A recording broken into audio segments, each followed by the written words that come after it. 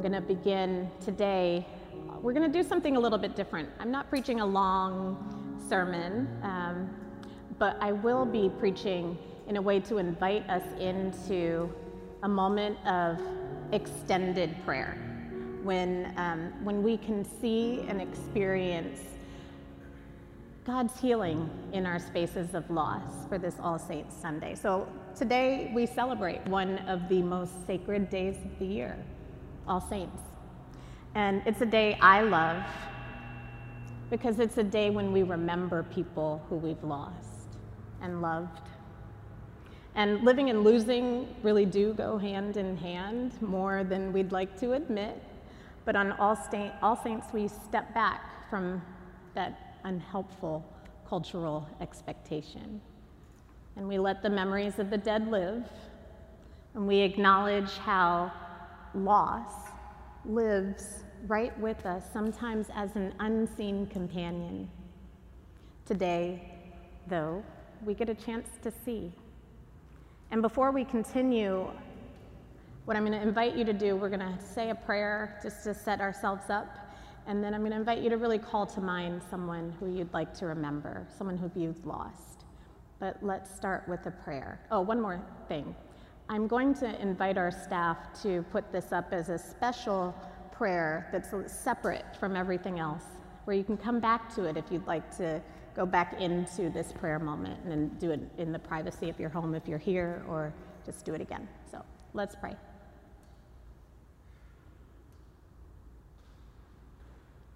Holy One, for all the saints, living and everlasting, we give you thanks. Guide our hearts and our minds and our spirits. Help us to take in the next breath, remembering your Holy Spirit, your Ruah, your life-giving force. And as we breathe in and out, may we breathe in all that you would have us to hold tight, and as we breathe out, might we expel everything you know we don't need.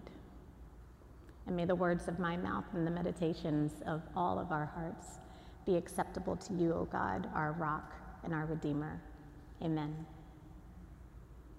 So, as I said, this is a time when you don't have to tuck your grief away, or maybe you set it aside for just a moment. But what I'm going to invite, with the help of the scriptures, invite you to do is to try to guide you to a conversation with God about your loss. And God, by the way, and of course, is an everlasting conversation with all the saints, all of our loved ones.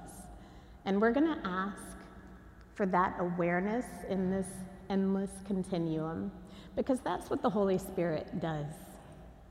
It connects who has been, who is, and who is to come. The Holy Spirit does that for us.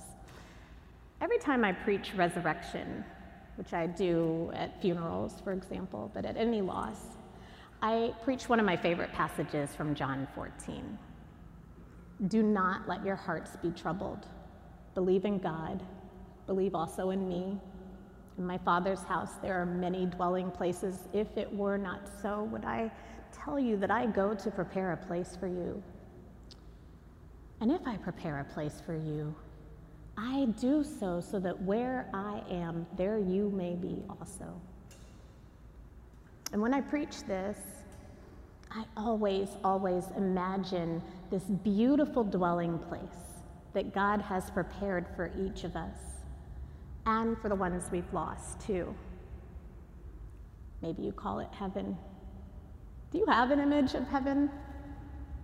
Do you have an image of your eternal dwelling space? I would imagine that a lot of us don't. Or if we do, it may have come from a movie that we saw or something. But there are other ways to imagine what God has in store for you in your forever home. And it's not a bad idea to know what that looks like, because the kingdom of heaven is now, and you can experience the kingdom of heaven as you live into that vision. So sometimes I let myself dream of this, not all the time, because I can't always, just my imagination can't always summon that kind of beauty. But when I do, when I think of Abba's mansion, I don't necessarily see something, but I do feel something. Some people say our memories are strongest not so much in what we see and even what we remember in them, but more in what we feel. And I think that can be that way with our sense of what God has in store for us. I feel, when I think about the eternal, I feel the fulfillment of God's promises. I feel complete satisfaction. I feel absolutely no pain. I feel a sense of joy that can't be taken from me. I feel total love. And I think about the things, I notice the things that I don't feel. Those things that God has promised us are in our future when we don't feel pain. And we don't feel sadness or longing or isolation. And when I think about that feeling and when I think about this place, this heavenly way of being, when I feel those feels and experience, all that God wants me to remember is how I was born to live. Same for you. Then I can come back to my grief and let it sit in that image and that feeling of the eternal dwelling place. And I think about the people who I've lost and experiences of all those things, the pain and the sadness and the isolation and the longing and all these things that we'd love to wish away from our lives. And then I realize, you know what, that is done.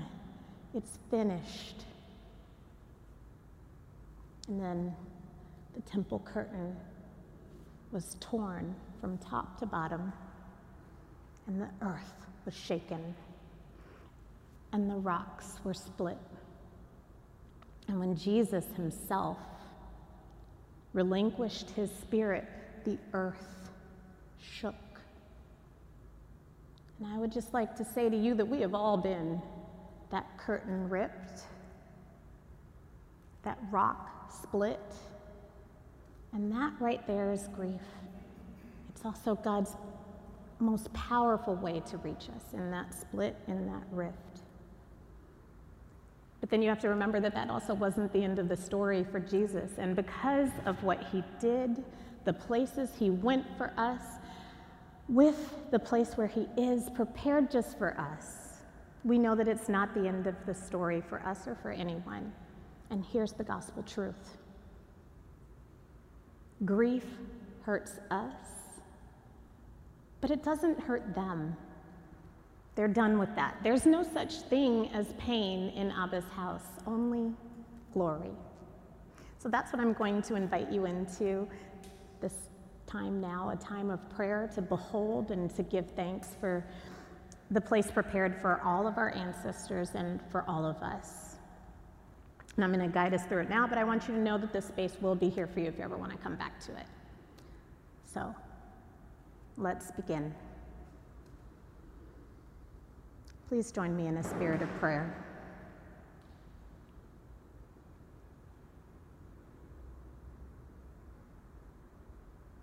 God, we thank you for the opportunity to pray, to be active participants in our everlasting conversation with you.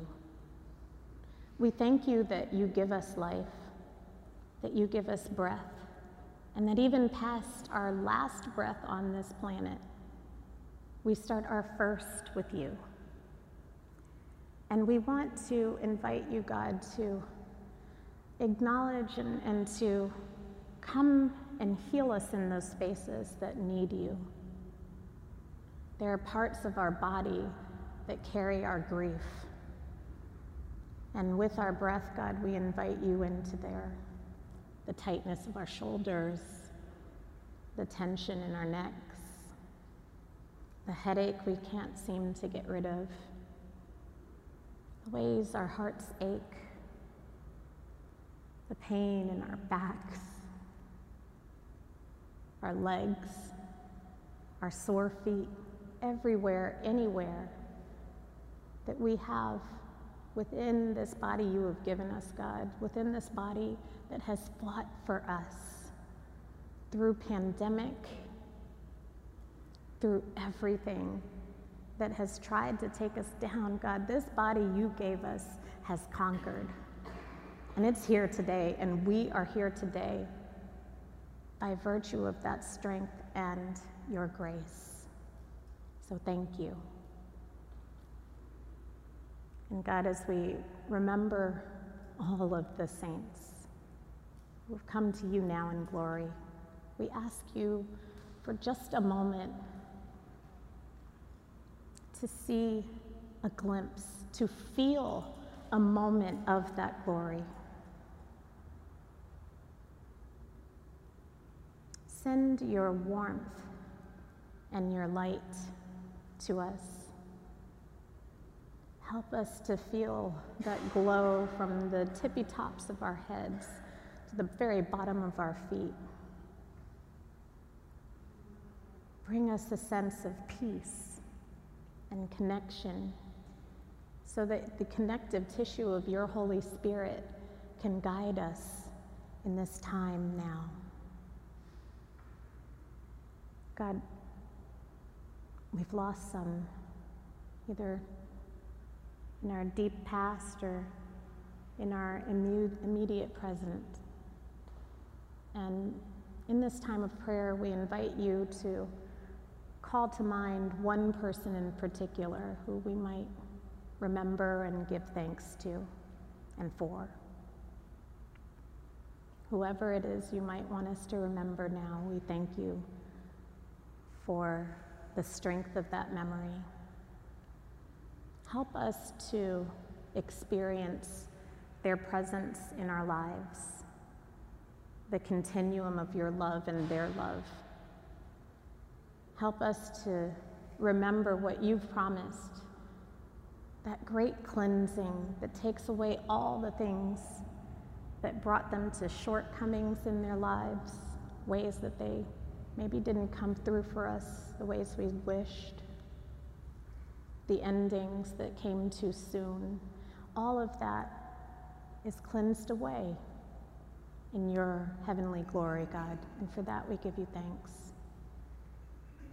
Help us to feel at peace with what you have done and are doing, so that we know that anywhere we go, our loved ones are rooting for us. You are our God.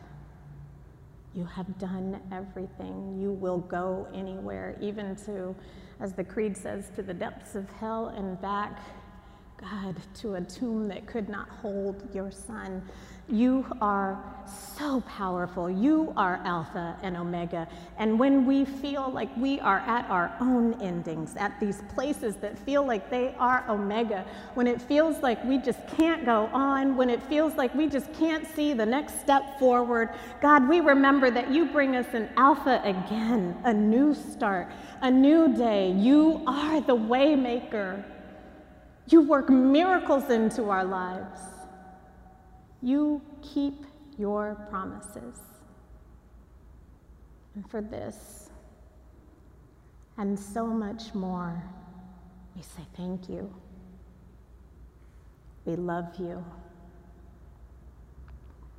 And if our eyes have closed, we open them again to a new day.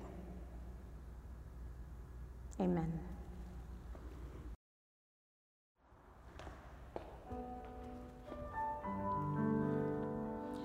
There's a marathon outside. One of the most beautiful traditions of this city is that New Yorkers come to support our own. We go out and we line those streets and we cheer the people on and we say, thank you for what you're doing. You can do it. You can run this race. Did you know your ancestors do that for you too? That they are lined on the streets of your lives, cheering you on, saying, you can do it. You can make it. We are here for you, and you're going to get there.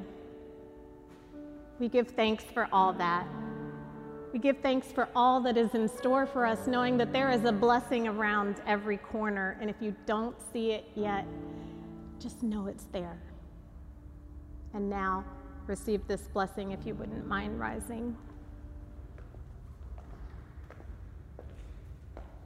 May the peace of our Lord Jesus, which surpasses all human understanding, fill your hearts and minds with the love of God and the power of the Holy Spirit. And if the church agrees, might it say, Amen.